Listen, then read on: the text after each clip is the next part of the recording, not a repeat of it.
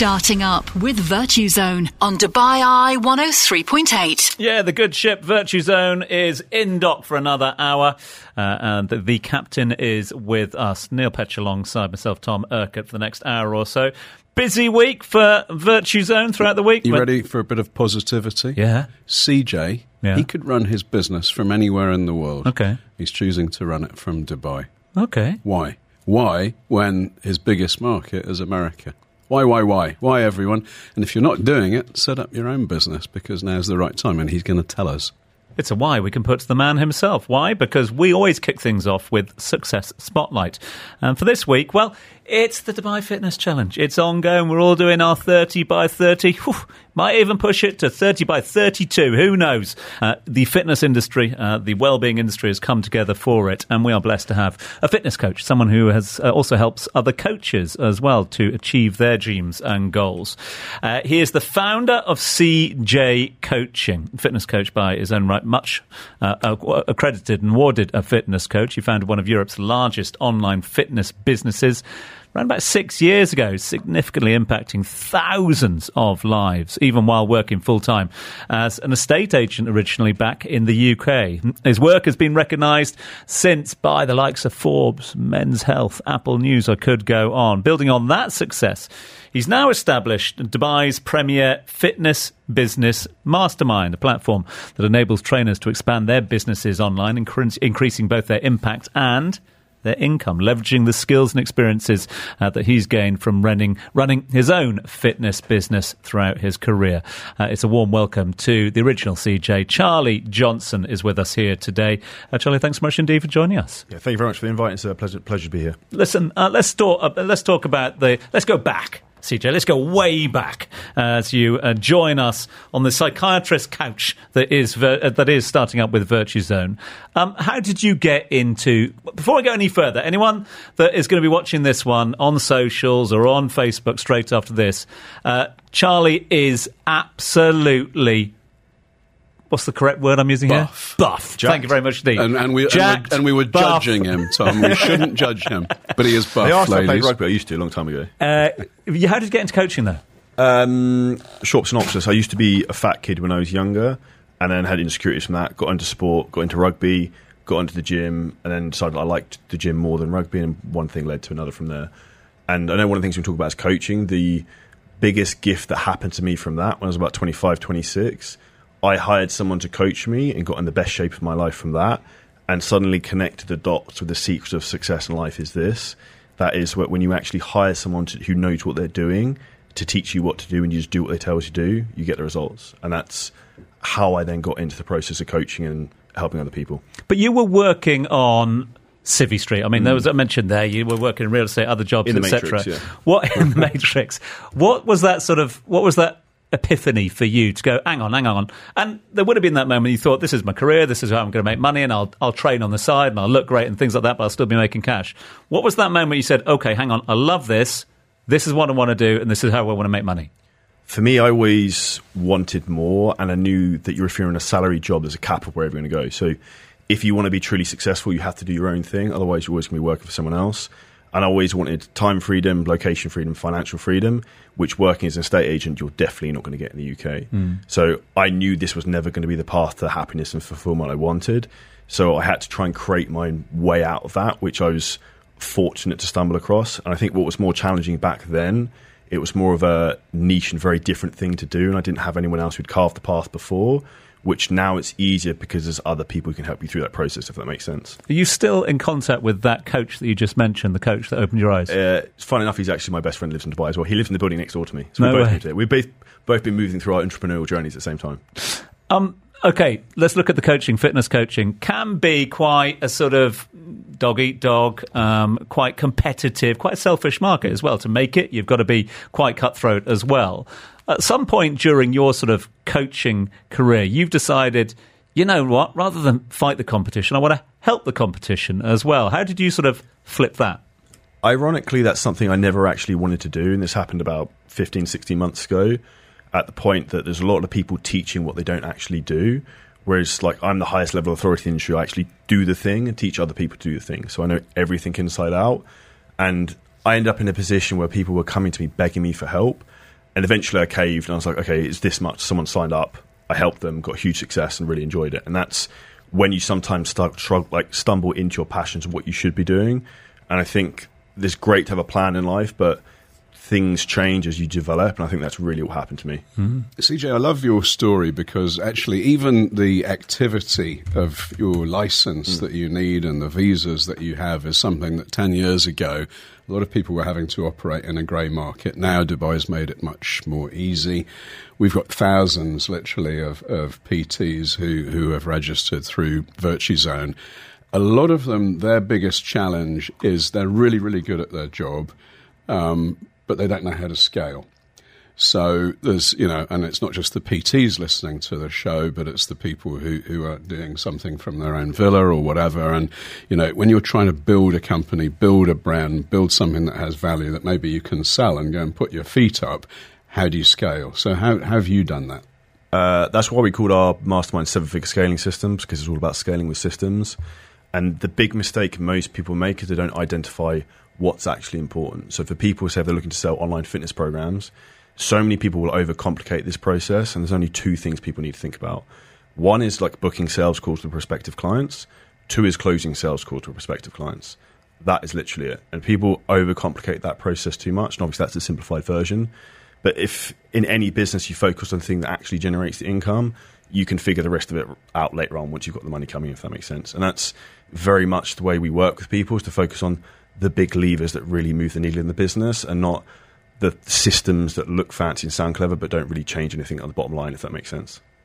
Totally does. How do you market it? I mean, and it has the sort of, again, because I suppose it's a difficult one, because when the skills are within to a certain degree, and therefore you're trying to market yourself and how you can benefit somebody else, either in business, life, fitness, or otherwise. So is that a skill you need to develop, and has that changed? Has it evolved? Yeah, it's definitely changed a lot. So I'd say one of my favourite sayings, like, life is a game of skill acquisition, and the more you get the skills, they stack and almost multiply off each other. And even if you look since COVID, a lot of marketing has changed. After COVID, it was very easy for people to sell online programs. And the majority of the way people were doing that was just getting huge amounts of organic reach on social media. Those days are pretty much gone. It's now going to very much become a pay to play situation, in my opinion, in terms of paid advertising with platforms like Instagram, Facebook, whatever it might be.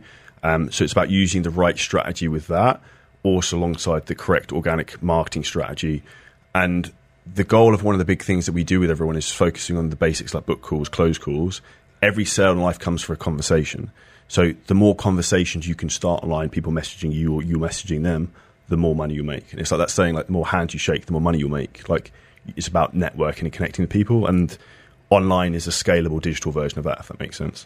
But do you get that? I mean, I suppose a lot of people out there will be going, hang on. But surely Charlie and his coaches, etc., need to do the face-to-face. You need the physical, etc. But as you were saying with your opening statement, you can do pretty much anything from a computer screen now.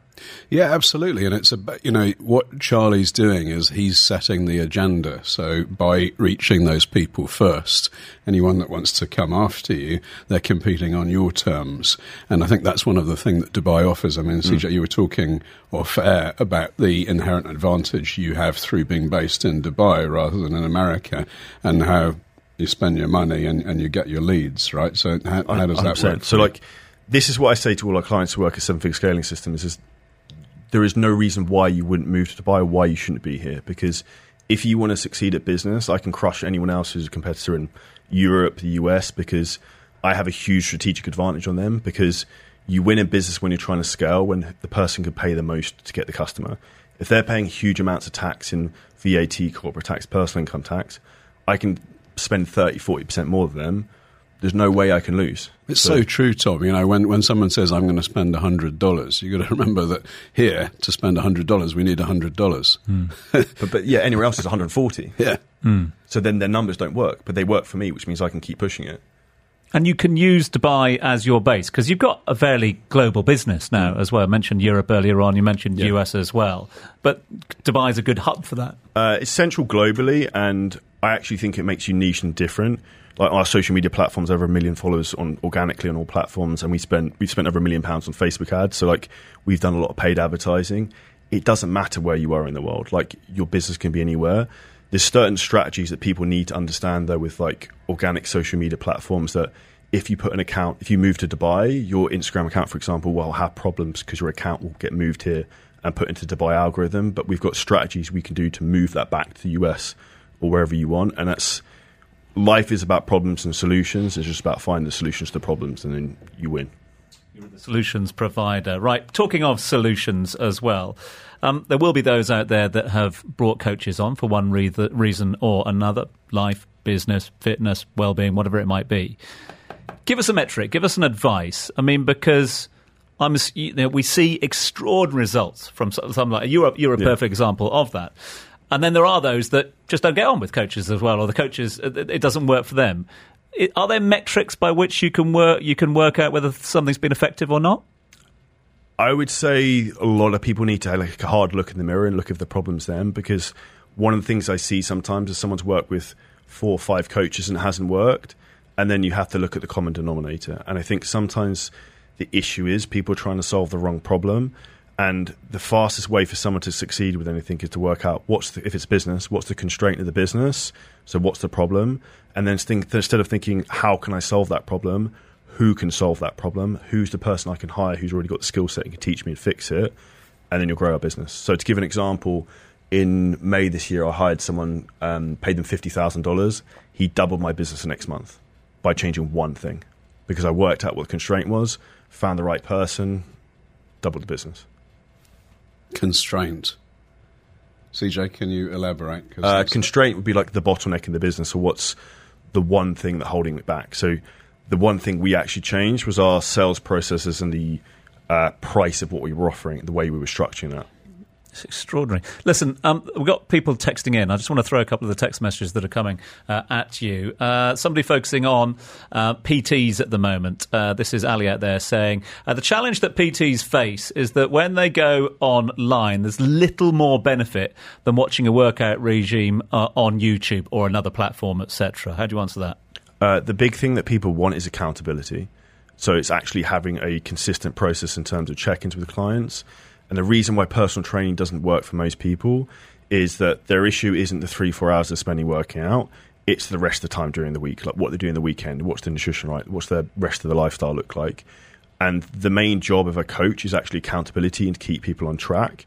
And that's what you actually really need to push upon people, because if you look at AI now and things like ChatGPT, you can get any advice you want in terms of a diet plan for free from that. So they don't need you for that. They need you for accountability and to keep them on track, and psychologically to keep them in a groove. And it is the borders, isn't it? I mean, we're talking there about PT. So, okay, you want abs? Great. Yeah. Okay, follow the YouTube thingy. But I suppose what you're talking about is those blurred lines between, you've got to get yourself together physically, but mentally as well. And that sort of feeds into the business side of things. 100%, because we don't live in a world of lack of information. We live in a world of lack of implementation, because we have more information than we've ever known what to do with. Problem is we can't find necessarily the right information, and 99.9% of people can't implement it. People always say about me, the one reason I was very successful and continue to be so is I'm ruthless in terms of implementing things quickly. And I remember a good saying one of my dad's friends told me when he was super successful when he was younger, said the best, he had like a thing on his desk which said like, do it now. And like that always stuck in my head of like, whatever it is, just do it now. CJ, I'm going to disagree with just one thing. He's a lot bigger than me, guys, so this is quite risky. I'm open to debate. One thing, you're being humble. ChatGPT can tell you what diet to use, Trust. 100%. Right? You need trust. So I think I wouldn't say it's trust, I say it's certainty. Okay. Because when you believe in something, like we've, in our fitness business, transformed 8,000 people, it's like, I'll give this analogy. If you'd gone to a heart surgeon and it's the first heart surgery they've ever done, you're going to be like, I don't want to do this. If you've gone to a heart surgeon, they've done it 10 million times, you'd be like, well, he's done it loads of times, there's never been a problem. So people need to have certainty in the process. And the reason why when people get free information, they don't have certainty in it, and they also don't have like the equivalent of skin in the game. Once you've paid for something, you've psychologically tricked like in your head, like, I'm going to do this. Look, I could sit here for hours listening to this man. I really could. I find myself nodding away in agreement throughout. He looks like a Roman god. He speaks like a Greek philosopher. Well, that's as enough well. About me, Tom. And CJ's with us as well. Yeah, no, CJ, listen, if people want to find out more, where do they go? What's the next step? So you head over and check me out on Instagram at Charlie Johnson Fitness. We've actually got a big business event in Dubai next weekend on the Friday and the Saturday in Palm. if you message me Dubai Eye, we can give you away some free tickets for that. And then check out our podcast. We've got a fitness podcast, which is The Shredded Show, and a business podcast, you'll like the name of this, which is the Physically Jacked and Financially Stacked podcast. Love it. Jacked and stacked. Yeah. Jacked and stacked, quite right too. Listen, CJ, it's been an absolute pleasure. Thanks so much indeed for joining us today. I feel a little bit guilty ejecting you from the studio, especially with the guns like that as well. But thank you for your time today. All the best with the forthcoming projects and more. Big thanks to Charlie for joining us live in studio. Charlie Johnson, fitness coach, founder of CJ Coaching. Do check him out online. This is Starting Up with Tom Urquhart and Virtue Zone. Business set up with no regrets. On Dubai Eye 103.8. Welcome back to Starting Up with Virtue Zone. Tom Urquhart in the hot seat, but the real hot seat is the one over there with the chairman of Virtue Zone, Mr. Neil. Are we pumped after our chat with CJ? Listen, I just disagree with you. The hot seat clearly is with Sam, who's joining us, because any bicycle seat is hot and unpainful, in my opinion. Unpainful? What's that? Have we given him the padded seat or not today? Let's find so. out. Because we move now from our success spotlight to today's big talker. So we've got the Dubai Metro, we've got feeder buses, we've got many other options that make the Emirate a more connected city. But is it a livable connected city? We need this more than ever as we see a rise in population and, dare I say it, the C word, congestion. Traffic congestion. We've brought together two voices from the world of mobility. We have got the co-founder and the CEO of Phoenix, a company that offers last-mile delivery for e-commerce merchants. We're talking e-bikes, we're talking scooters, we're talking thinking out the box. Jaideep Dhanoa joining us live here in studio. Jaideep, always good to see you. Yeah, thanks for having me. And alongside the co-founder of the Cycle Hub, an online and physical bike shop. If you're a cyclist, you will know the name. Sam Sayedan is with us as well. Sam, lovely to see you. Always a pleasure, sir. Are we a livable city or could we do better? We can always do better, of course, but we are an amazing livable city, to be honest. I was in Italy a month ago and people kept beeping at me while I was cycling on the road. And I didn't get it for a while until I realized that I'm on the road and the roads are for cars. And of course they're going to beep at me because I'm slowing everybody down. And I'm not used to that because here in the UAE, I have the luxury of cycling on endless cycling tracks in Al Qudra Road where no one beeps at me. So I was very like, why are they beeping at me? Oh, yes, because I'm on the road. It only just dawned on me at the end of the ride. We don't beep here. We just turn our hazards on when it rains. Yes, that's the only thing. But otherwise, we're kind of spoiled. Our cycling routes for, let's say, leisure or sports cycling are actually amazing. We really are elite when it comes to that. And many people come here and they're amazed. I think there is a lot of cycling. And it exists here in the UAE, especially with the District 1 and Al Qudra. It's just that the conversation here today is about livable cities in terms of mobility around town, which is something that is a lot more with interesting. The weather getting better, it's like I dropped my daughter off to school today, and there's a whole bunch of cycle racks, and how brilliant to be able to take your child to school on the bike. And JD, on your side, last mile delivery. How can we harness all those cyclists to get stuff to do for you free? Imagine that. So, Phoenix, our mission is to unleash urban potential and propel communities forward. Right, we focus on cities, urban. Potential of cities are the people who live here. Right, we're not trying to create potential. We're trying to release that potential that's trapped within us. And that's why we're talking about mobility. Mobility is a means to an end. It gets people to work, to school, to the mall, to home, etc. The less friction there is on mobility, people move more and do more. So it's good, yes, for quality of life. It's good for the economy. It's good for my own ability to earn. Give us some examples of friction in Dubai. Yeah, so we look at it as, there's financial. How much does it cost financially to move? There is, the time. How much time does it take? That's also a tax on your productivity. Right, and then there's comfort and convenience, right? And then the last one is, I guess, a commitment, right? So, like owning a car is a long-term commitment. Taking an auto loan for 5 years, of course, sometimes people don't know: am I going to live here for that long? Am I going to have employment for that long, etc. So these are some of the types of friction that we're trying to reduce by giving people more choice.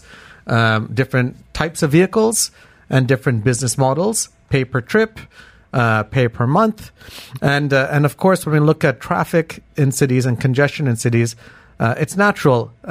More and more people are moving into cities. Urban population is growing. Roads can't expand at the same speed, right? So this is why you're seeing more congestion on the road.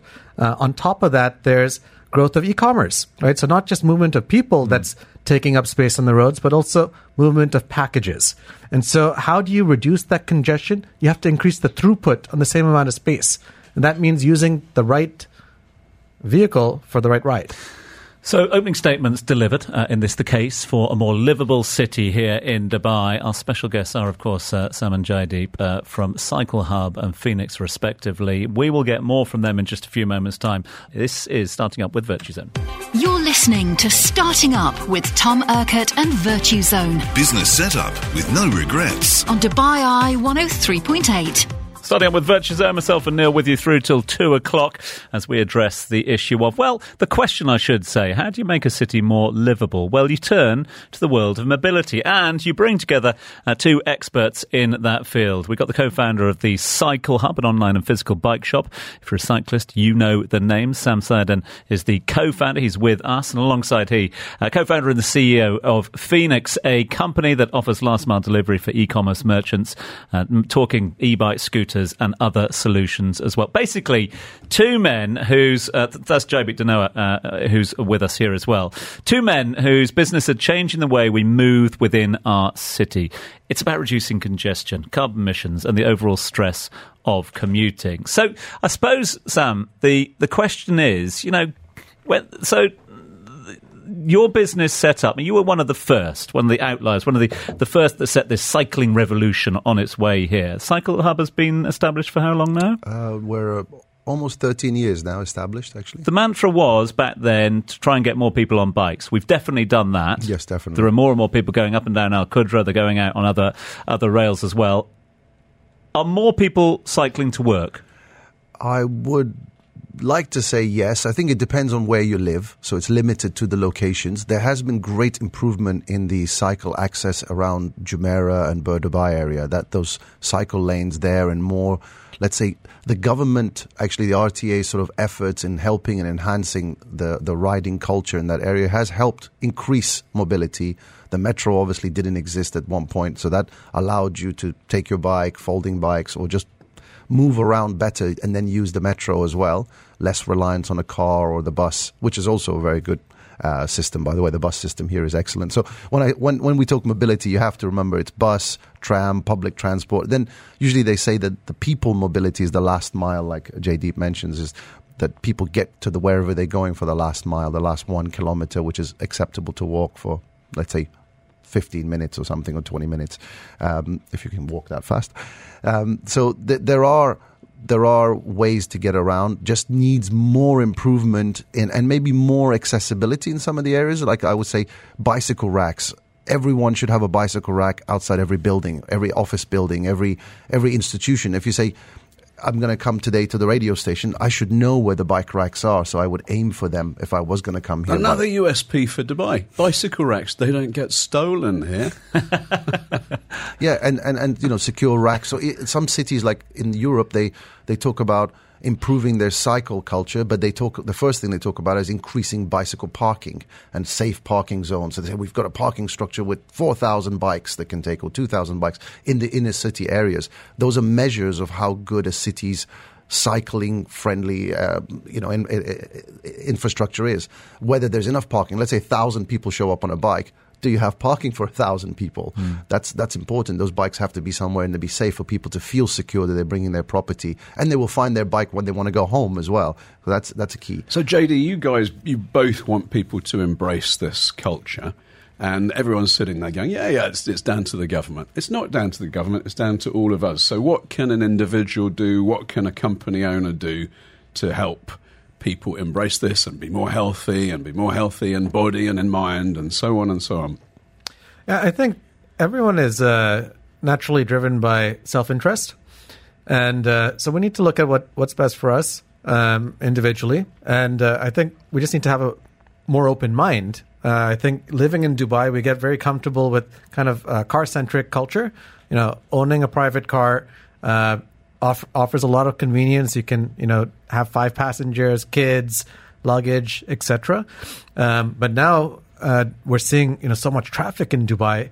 We just need to be a little more open that sometimes a better option for me is not taking the car, because where I'm going, I know there's going to be so much traffic. I know there's going to be trouble finding parking.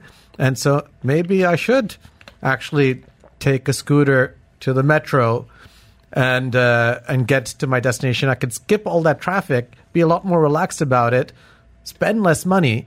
I think we just need to open our minds a bit. What's the percentage of people you would say that have some of these sharing apps, that use the scooters and so on?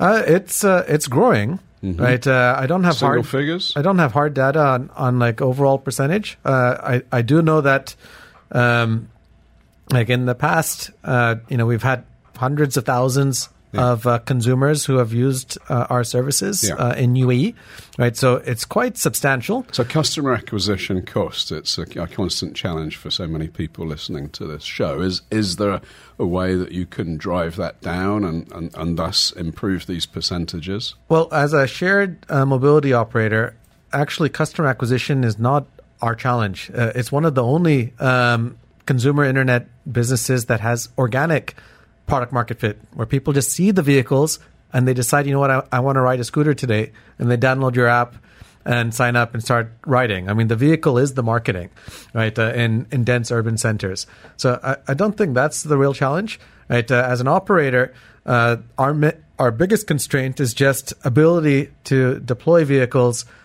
in more parts of the city in higher density so that we can offer reliable convenience. You can't change your behavior if you don't know that it's always going to be there. Like, I can't risk a critical trip, like getting to work on time, getting to an interview on time, getting to a meeting on time, getting to school on time, if I don't know that convenience is going to be reliably there. Sam, and that brings up a really interesting point here about the sort of the economics, the business of mobility. Well, a lot of companies or individuals still look at mobility and alternative mobility options and go, yeah, if I've got time on my hands, etc. But in a time-poor environment like this, how do you encourage people to change that mindset? Yeah, so I having the facilities, the infrastructure is one thing. There are other elements. So you've got to get, let's say, we say, is it just the government? But it's scheduling. Let's say if you told everyone that school buses only ran between certain hours. There are some drastic, let's say it's not drastic, it's sort of life-changing changes that need to be done in a city that make the city operate in a different way. It's a 24-hour city. Okay, so between this hour and this hour is when schools operate, and these are the times the buses run. These are the times that people can have for leisure. These are the times you break. So some cities even have a two-part schedule in the day, the morning shift and the afternoon shift. So you give different people a different time. We can all be effective with technology now. We can work from home for 4 hours and work from the office for 4 hours. There are so many things you can do. It's not just about putting pressure on the roads or the infrastructure here to try get more people through it, the throughput. I know that Jaydeep said get more throughput out of the streets, but actually my effort would be a different way. I would make half the roads in the city one way. I would go to all the communities and make everything go one way, and that would make people who are on bikes feel more safe, that they can cycle through the community without cars coming from both directions or buses coming from another direction. So you would limit the times, you would adjust the times, you would adjust the roads, but very simply by just saying, okay, the flow is this way, and that would allow people to sort of go through the neighborhoods in a more secure way. So there are simple things that can be done, but there are also drastic things that can be done in terms of saying all school buses must run between 6 and 7, and that's it. And nobody else is really on the road, so that's going to run. And I think a classic mistake is a lot of decisions get made by CEOs who look at things in their own perspective. The vast majority of your staff are probably not travelling to work the same way that you are, so put yourself in their shoes. You, Sam, had mentioned something brilliant, which is, it might have been a little bit of a joke, but I think it's a brilliant business opportunity. No joke. Okay. Can you have a shower and changing rooms? I tell every CEO I meet, we have showers and changing rooms in all our facilities, and I actually, I take people and open the door of the changing room and say, this is our shower and the changing room, and they don't understand why it's a part of the tour of the bike shop. They say, oh, you have showers and changing rooms. I'm like, oh, you don't have showers and changing rooms in your big corporation? No. Oh, why is that? Don't you want your staff to go for lunch and then go for a walk or a run and then come back for the 3 o'clock meeting fresh and pumped up? Or you want them to be like they can't talk in the afternoon because they've been eating and there's a 3 o'clock and you don't want to deal with anyone at 3 o'clock. But if you went for a run at 2 or a walk, you'd be energized for the afternoon shift. So be more productive. That's how you make people more productive. Gents, I mean, we could talk about this for hours. Unfortunately, time is against us on this one. A lot of this comes back down to regulation. Just want your brief thoughts on regulation at the moment. Again, I think cycling's been around for longer, and therefore we've seen regulation work to a certain degree. Would you agree with that one? Absolutely, or yes. could more be done? It's very good. It's very, very good. It's a very high level, and it's generally a very safe city for cycling. And if you do want to cycle for leisure, you've got the best facilities on the planet, really. Because I suppose you can go both one of two ways, can't you? You look at what's going on in London at the moment and the uproar with the cycle lanes in London and other parts of the UK, which just aren't working with the sort of the old structure there. So I suppose it can work two ways, over-regulation, etc. But then again, you look at something like e-scooters, which is a little bit of a grey area at the moment with regards to regulation. Can more be done when it comes to regulation? I mean, from a business perspective, now putting my CEO hat on, right? Our scooter business is a B2G to C business. And we have a conflict in terms of horizons, in terms of timelines. We are working at startup speed, while cities are working at city speed, right? And so we are, focused on, what can we do this quarter, this month? And cities are thinking about what can we do this year and next year. And so as much as we want to try to push and influence and educate government on, how we can progress, we still need to take a step back and just appreciate that, I think intentions are sound. No government is trying to sabotage an industry.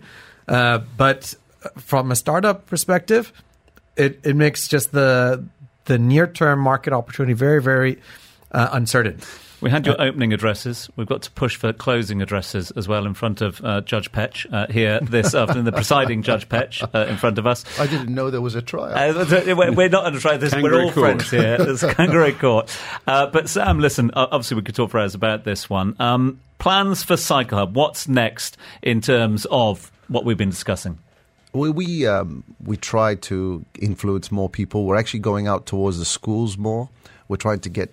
We really want cycling to be part of the lifestyle. And we think, for example, everyone who reaches the age of 11 at school must have a cycling safety or proficiency course, something that would teach them how to ride safely in the neighborhood or ride to school. So it should be mandatory in every school in the country. It sounds like a dictatorial, but that's the way it should be. It should be you must learn how to ride a bike or at least learn the rules of the road in the UAE when you're 11 or 12. This will give you some confidence in riding your bike around town when you grow up, or in the meantime, until you can afford a car, until you're 18 or 19 or 20 or whatever. But at least for the next 7 years, you could use a bike. You wouldn't have to ask someone to give you a lift. And, of course, Jadip, your final thoughts. What's next for All Team Phoenix? Yeah, so we've shifted our attention on last-mile deliveries and e-commerce enablement. That's a domain which is massive in scale, growing rapidly, yet extremely underserved. You have kind of the last leg of the customer journey, getting the delivery completed, served by B2B logistics companies that aren't built for consumer services. Massive failure rate of deliveries. I think 25% of deliveries aren't completed. Those are lost sales for merchants. They don't have access to credit, etc. So that's an area where there's already clear regulations, and we're able to invest and grow the business and make a big impact. So that I guess stay tuned. If you are a stay-at-home entrepreneur, take a look at Phoenix and see what we can do with you. It's Phoenix with an F. It's the Cycle Hub with the H. And a big thanks so check them out on socials, get part of the process. Big thanks to our two co-founders, Sam and Jadip, for joining us live this afternoon. The prosecution rests on this occasion. Gentlemen, thank you. Thank you, Your Honour. The jury's out, and we will get a judgment from Judge Petch in just a few moments' time. This is Starting Up with Virtue Zone. This is Starting Up with Tom Urquhart and Virtue Zone Business set up with no regrets. on Dubai Eye 103.8. We're wrapping things up here on Starting Up with Virtue Zone. A big thank you to you all for getting your questions in. Thank you very much indeed. In fact, let's get to one of those questions as we close off with Company Clinic. Neil Sherwin's been in touch. He says, hey guys, I'm thinking of setting up a business as a sales trainer. I've been in the business for 23 years now. What kind of license should I get? And are there any specific qualifications required? Showing if I'm hearing sales trainer rather than PT, it's going to be a very different answer. But there's a whole host of options open to you. So are you visiting people in their offices? Maybe you need a mainland license. RAC has a whole series of multi-function licenses. Are you training people virtually over the camera? Are you training them in person? So get good advice. Don't cut corners. Best advice to get is Virtue Zone. Get yourself onto their social media sites. Hashtag be your own boss. Get in touch with the VZ team. And of course, they have got, they're answering your questions 24 hours a day, 7 days a week. That wraps up another very good one for us. Judge Petch, thank you very much indeed. Thank you, Tom. We've got our personal Virtue Fit ambassadors, Paul Bryson, Gary Thompson, out there modelling stuff for you as Fitness Week approaches. Oh, look at that. Yeah. Looking forward to that one. That's one not to be missed, that's for sure. And a big thanks to all of our special guests. We're going to be back again. I say we're going to be back again next week. Mr. Petch will be back with a special guest host next week. I'll tell him and you about that in due course. Until then, enjoy the week and remember to get in touch with the team from Virtue Zone. Bye-bye.